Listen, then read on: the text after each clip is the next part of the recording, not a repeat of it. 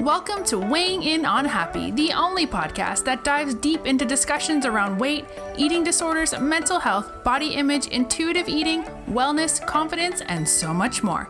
Each week, you'll be coached through different stories and strategies on how to start living your best life today. So, if you're ready, here's your host, Victoria Evans.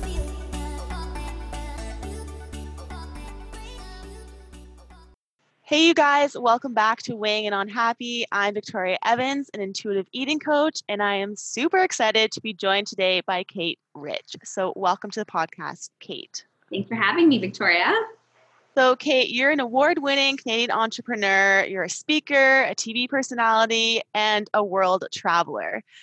So you've done so much in such a short period of time. And before you hopped on here, literally just saying how now you're back in Vancouver and you've been all over the world. You've done so many things. You have an amazing business. And kind of how did you get to this point? Like, how did you become this amazing woman that we see before us today? Well, first of all, thank you for the lovely compliments. Second of all, I think it's so important when people look at my Instagram, which it's The Rich Coach if you want to while you're watching, you'll see all these beautiful travel photos and, you'll see me in Singapore and you'll see me traveling with my own photographer. And it's easy to think like, how did she get there? And how is it possible for me to, be in a business that is making as much in a month as a lot of people make in a year? And how would it ever be possible? So I think it's really important for me to share my story and the struggle that actually brought me here. Because I've come to this incredible freedom, but it didn't come without the journey behind. So to answer your question, Victoria, it started out back in the day when I was a speechwriter for the Canadian government, sitting at my desk, stressed AF, in a really high profile position that had a lot of pressure. And I should have loved it. It was one of those things, and maybe some of your listeners can relate. I was like, I had the perfect life. I had the house and the car and the dog and the boyfriend and, the best job that you could get in your first couple of years out of university, or, kind of the pillar and the pinnacle, I should say, for some people of where they get to in their careers. And I should have been happy. And I got more and more depressed. I gained weight, and eventually I was diagnosed with an autoimmune disorder. And I was at the point where I was so weak from my rheumatoid arthritis that I actually couldn't even hold a frying pan. And I was told that within 5 years, I'd most likely be on permanent disability for the rest of my life. So you can imagine, as a 23-year-old or whatever I was, somebody really ambitious who had a lot of big dreams, you can imagine how debilitating it would be to get that kind of prognosis for your life. And so for me, I just knew that wasn't going to work for me. And so I knew I had to find another way. I had to find a way to be well. I had to find a way to pursue my ambitions in a way that gave me the time freedom and the energy freedom. And so I sold all my stuff. I moved to Australia. I ended my relationship. I quit the job. And I started to discover, like, what does actual freedom look like?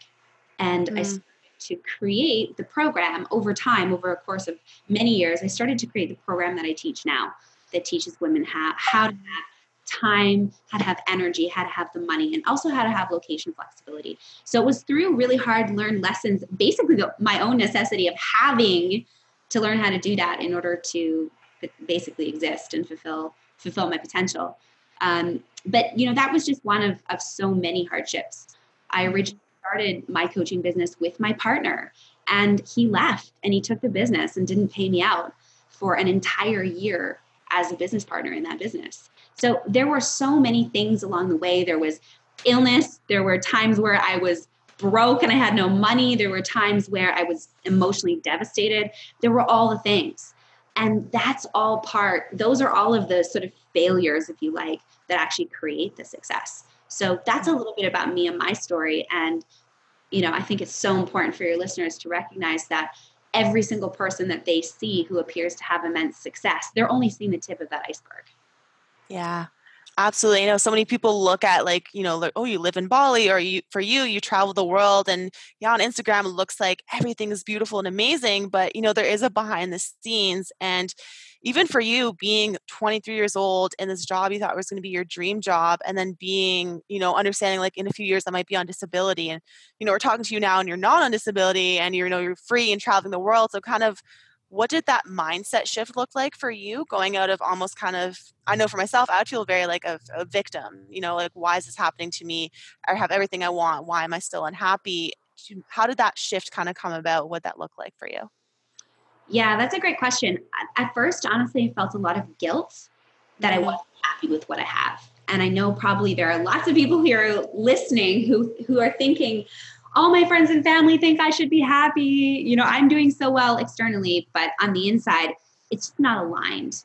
So for me, I think the first thing was recognizing that even though what I had might be great for some people, it didn't mean that it was aligned with me. So that was the first thing. I had to get really clear that what was actually aligned with me, what I actually wanted for my life, was different than what everybody said I should have. So the mindset was really, first of all, I always say, don't should on yourself. Like, don't shit on yourself, but don't should on yourself. Like, there are no shoulds in life, literally none. And so that was the biggest mindset shift. I had to get over the fact that a lot of people would ask me why the fuck I was quitting this incredible job that, like, literally in order to get this job, they spent 2 hours on the phone with each of my references because I had no experience and they were trying to give me the job because they liked me. And, I had gone through so many steps and hoops to get this job. I had literally gone and got a master's degree in that field. I had worked for free for 2 years. Like, I had done all the things to get into this job. So for me, releasing the fact that I should be doing this, that because it's kind of like, I said I wanted this and I created it. So now why am I such an ungrateful bitch, right? But it's getting used to the fact that you're learning new information about yourself always in your life. And it's simply a matter of continuing to get back in alignment with what feels right for you, no matter what other people have to say. So it was really finding like my own true north and learning to stick to that. Mm-hmm. And how did you find that was what that was for you? Like, you're in that space, you're diagnosed with that, you're looking at your life, and then okay, this is not it. This is not what I'm aligned with. So what was that first step for you? For someone maybe who is thinking, I'm stuck in my life right now, I'm not happy, I don't feel aligned. Like, where do they turn to? What's their next step? I wish that I even knew about coaching as a profession when I was in that stage. So I did it the hard way. I literally spent probably a good solid 3 years feeling like I was walking around in the dark, bumping into things, and I am the perfect height for bruising all parts of my body on the corner of furniture. Like, that's what my life felt like. It felt like I was just walking into things and throwing shit at the wall and hoping it would stick, and it wouldn't stick. And I just got more and more frustrated. But at the end of the day, the first part was asking myself, like, what am I willing to accept? And I realized I wasn't willing to accept what the doctor told me. I wasn't willing to accept that I couldn't have what I wanted. So the first step for me was sitting in the mess of the frustration and the sadness. There were a lot of tears. There was a lot of anxiety, a lot of angst. And then actually looking at, okay, am I willing to believe this? Am I willing to let all of this be true? Am I willing to let my life be limited? Am I willing to see myself as somebody who is sick? Or am I willing to see myself as the person who's going to go out there and create opportunity? And that's the choice that I made. So I got on a plane to Australia, even though I was sick. And, I had been a journalist in the past. So I came to Australia to work as a journalist. And I committed to spending that next 12 months becoming the best version of me. I started going to bed at 9 o'clock and every night.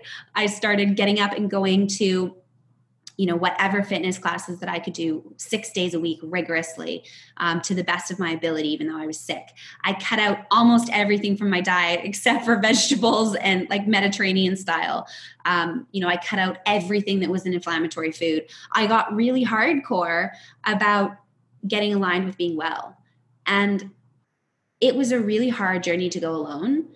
I wish that I knew there were people like you, for example, who can help people through disordered eating. I wish that I knew there were people like me who could show you how to create that time and energetic freedom, and that I hadn't had to to go it the hard way.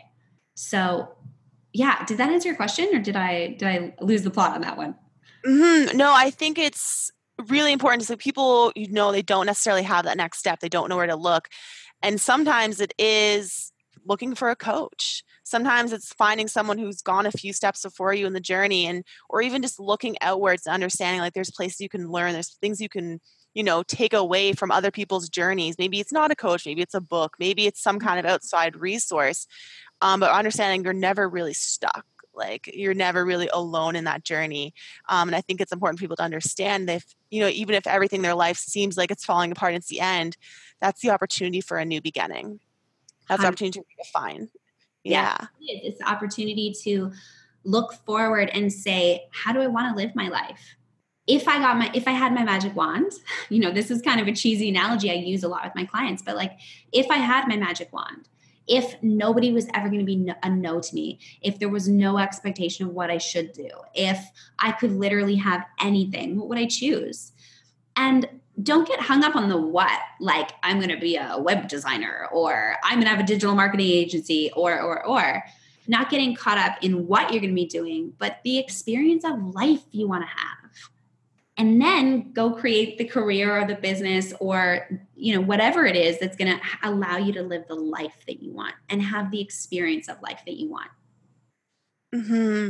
And I know for myself, when it came to understanding what next steps were, looking at what I had done, so, university and the career I was in, and not thinking about it as a loss. Because I know a lot of people sometimes are like, hey, this is not what I want to do. And then they look at like, oh, I've wasted this time. But understanding sometimes doing different jobs and doing different things in your life kind of sets you up to understand what you do want to do and what you do want to feel. And so, I used to be like, oh, I hated my job. So what did you not like about it? What is something you do want to do in your life in terms of what feels good to you? What's the life you want to create? And looking at your past experiences as the opportunity to kind of set up the rest of your life instead of something as lost time. I think that's such a great point, because so many people get stuck in the guilt about the way it went in the past, or they're disillusioned with how it's gone, or they don't believe because they have evidence that they either aren't capable or haven't delivered on their goals. They use that as a measurement of what they're capable of in the future. But the best indication of what's possible in the future is what you're doing right now. It's not what you did 2 years ago, 5 years ago, 5 minutes ago. It's what you choose and recommit to every single moment. Your goals are like a marriage, right? It's like, you don't get married and then all of a sudden you're happy, happy, love, love, land forever, right? You get married, and a marriage is a promise to wake up every single day and recommit to each other. And when you have a goal, it's the same thing. Setting your goal, creating the accountability for that goal, hiring a coach even. These are all things that are like you taking that next step in the marriage. And just because you've started, even once you start to achieve the results, it's not like, oh, well, I hit the results, so now like I'm there. Like you'll always be building, you'll always be learning, you'll always have the next goal. You're never going to get there. And so I think what you said about just acknowledging that all of this is what has given you the skills, the resilience, the familiarity with failing, which is really important, and like not getting attached to it, letting it go. All of these things are important in terms of being successful in the next thing you want to do. Mm-hmm. And I think as well, releasing so much the emphasis on the outcome and placing more emphasis on enjoying the journey.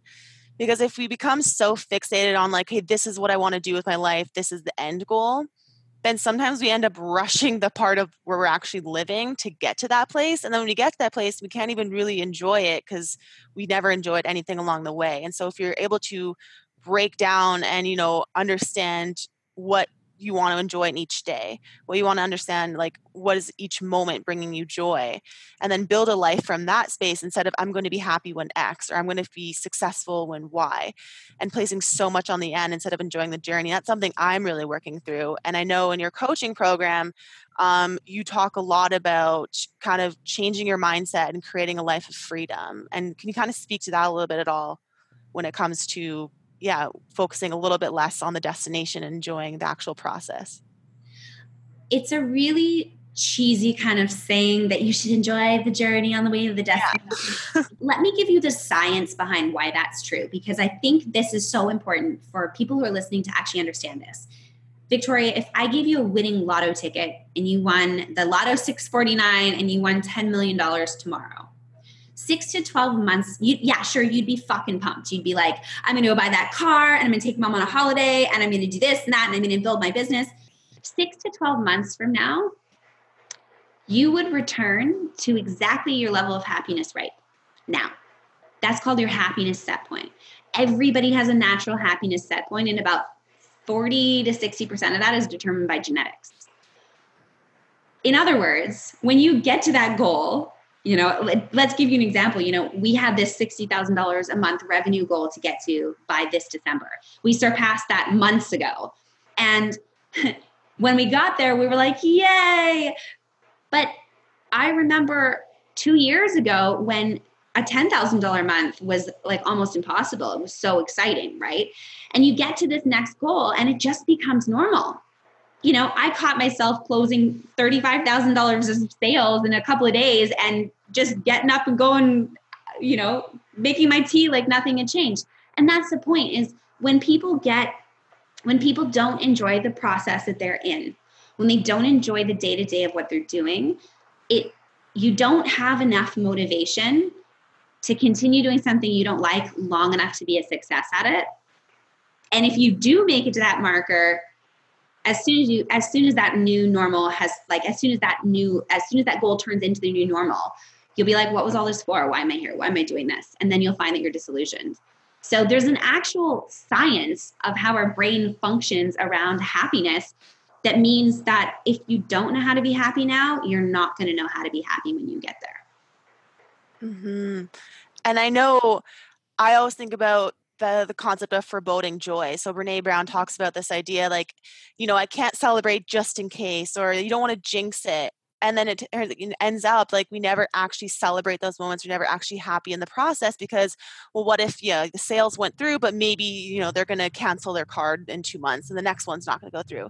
And we forebode that joy. We don't actually allow ourselves to experience it, which means that we never really experience it, because when is it ever a good time to celebrate and not worry about the other shoe dropping? So then, we can get to that point where we do achieve the goal, but then because we've never allowed ourselves to actually celebrate the little wins or the milestones along the way, we can't actually enjoy and sit into that goal. And so for you, how do you celebrate those small moments? How do you step into that each day so that it doesn't get to that point where you get to the end of the line and you're like, what was the point of it?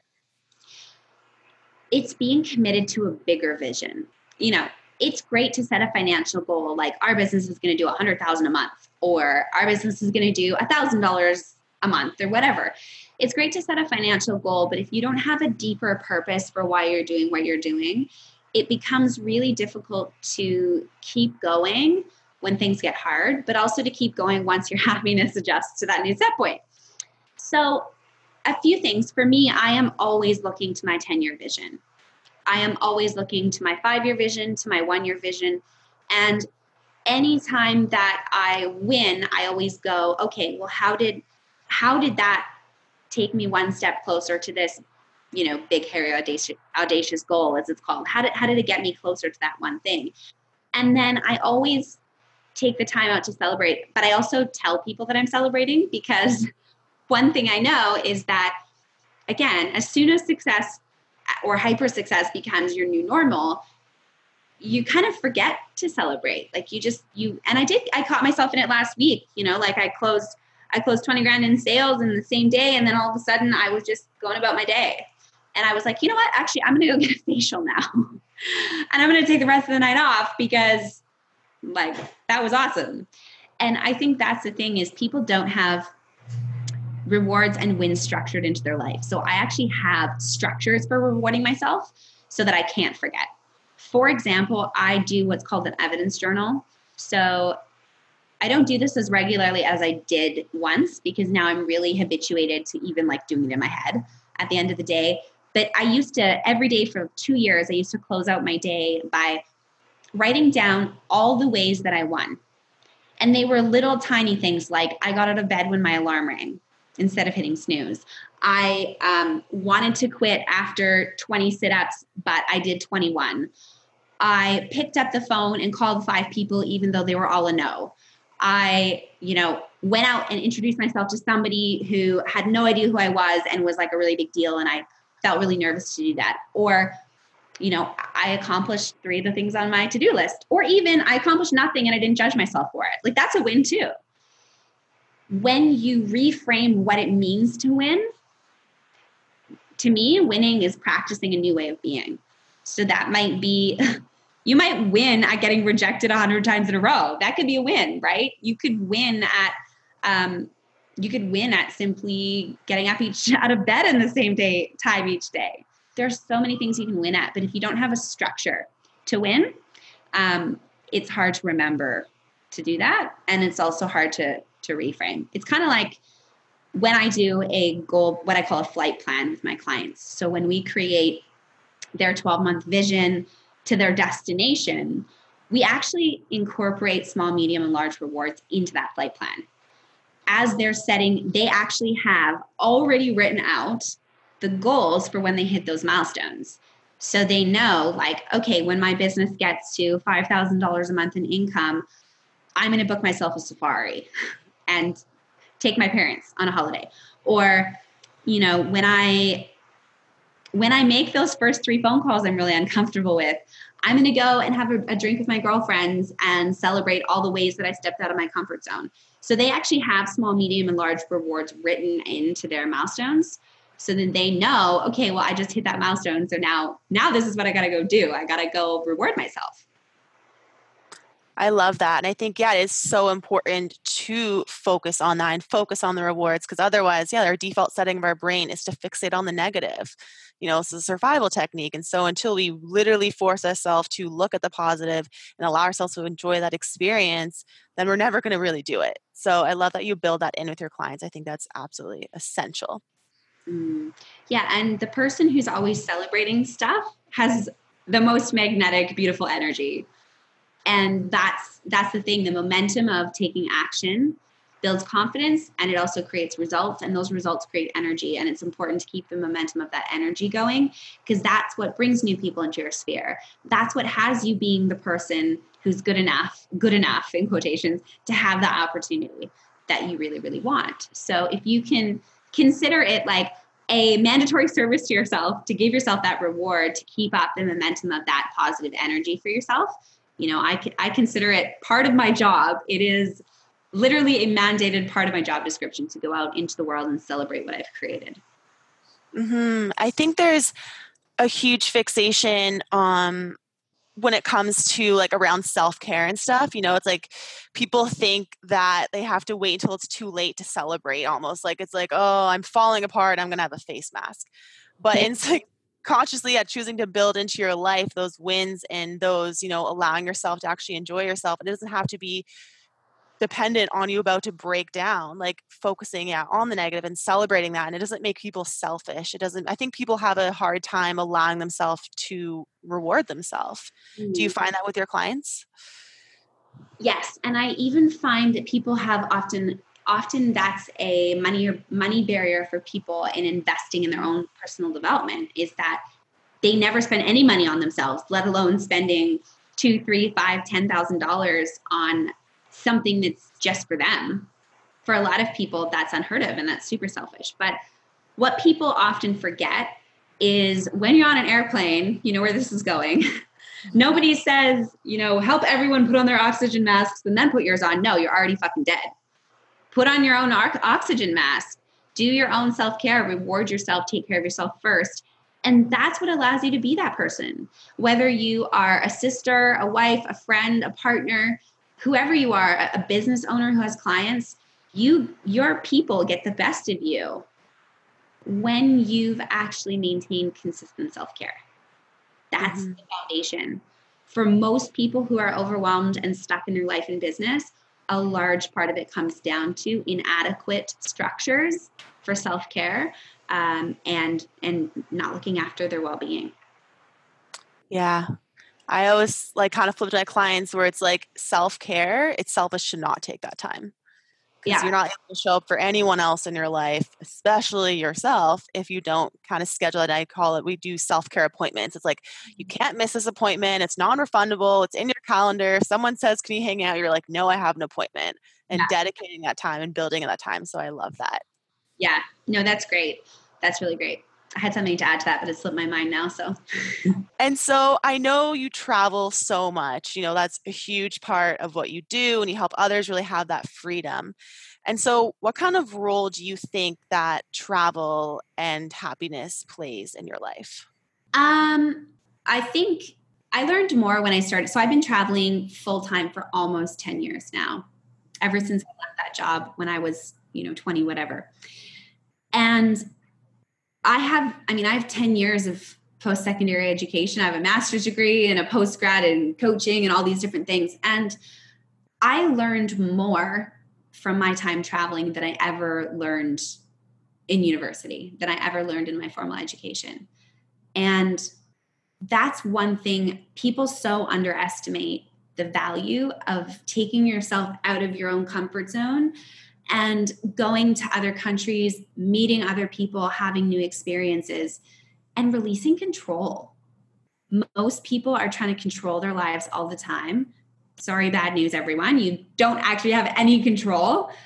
You can create your life, but you're not in control of what happens outside of you. And so when people actually travel, they realize how little control they have.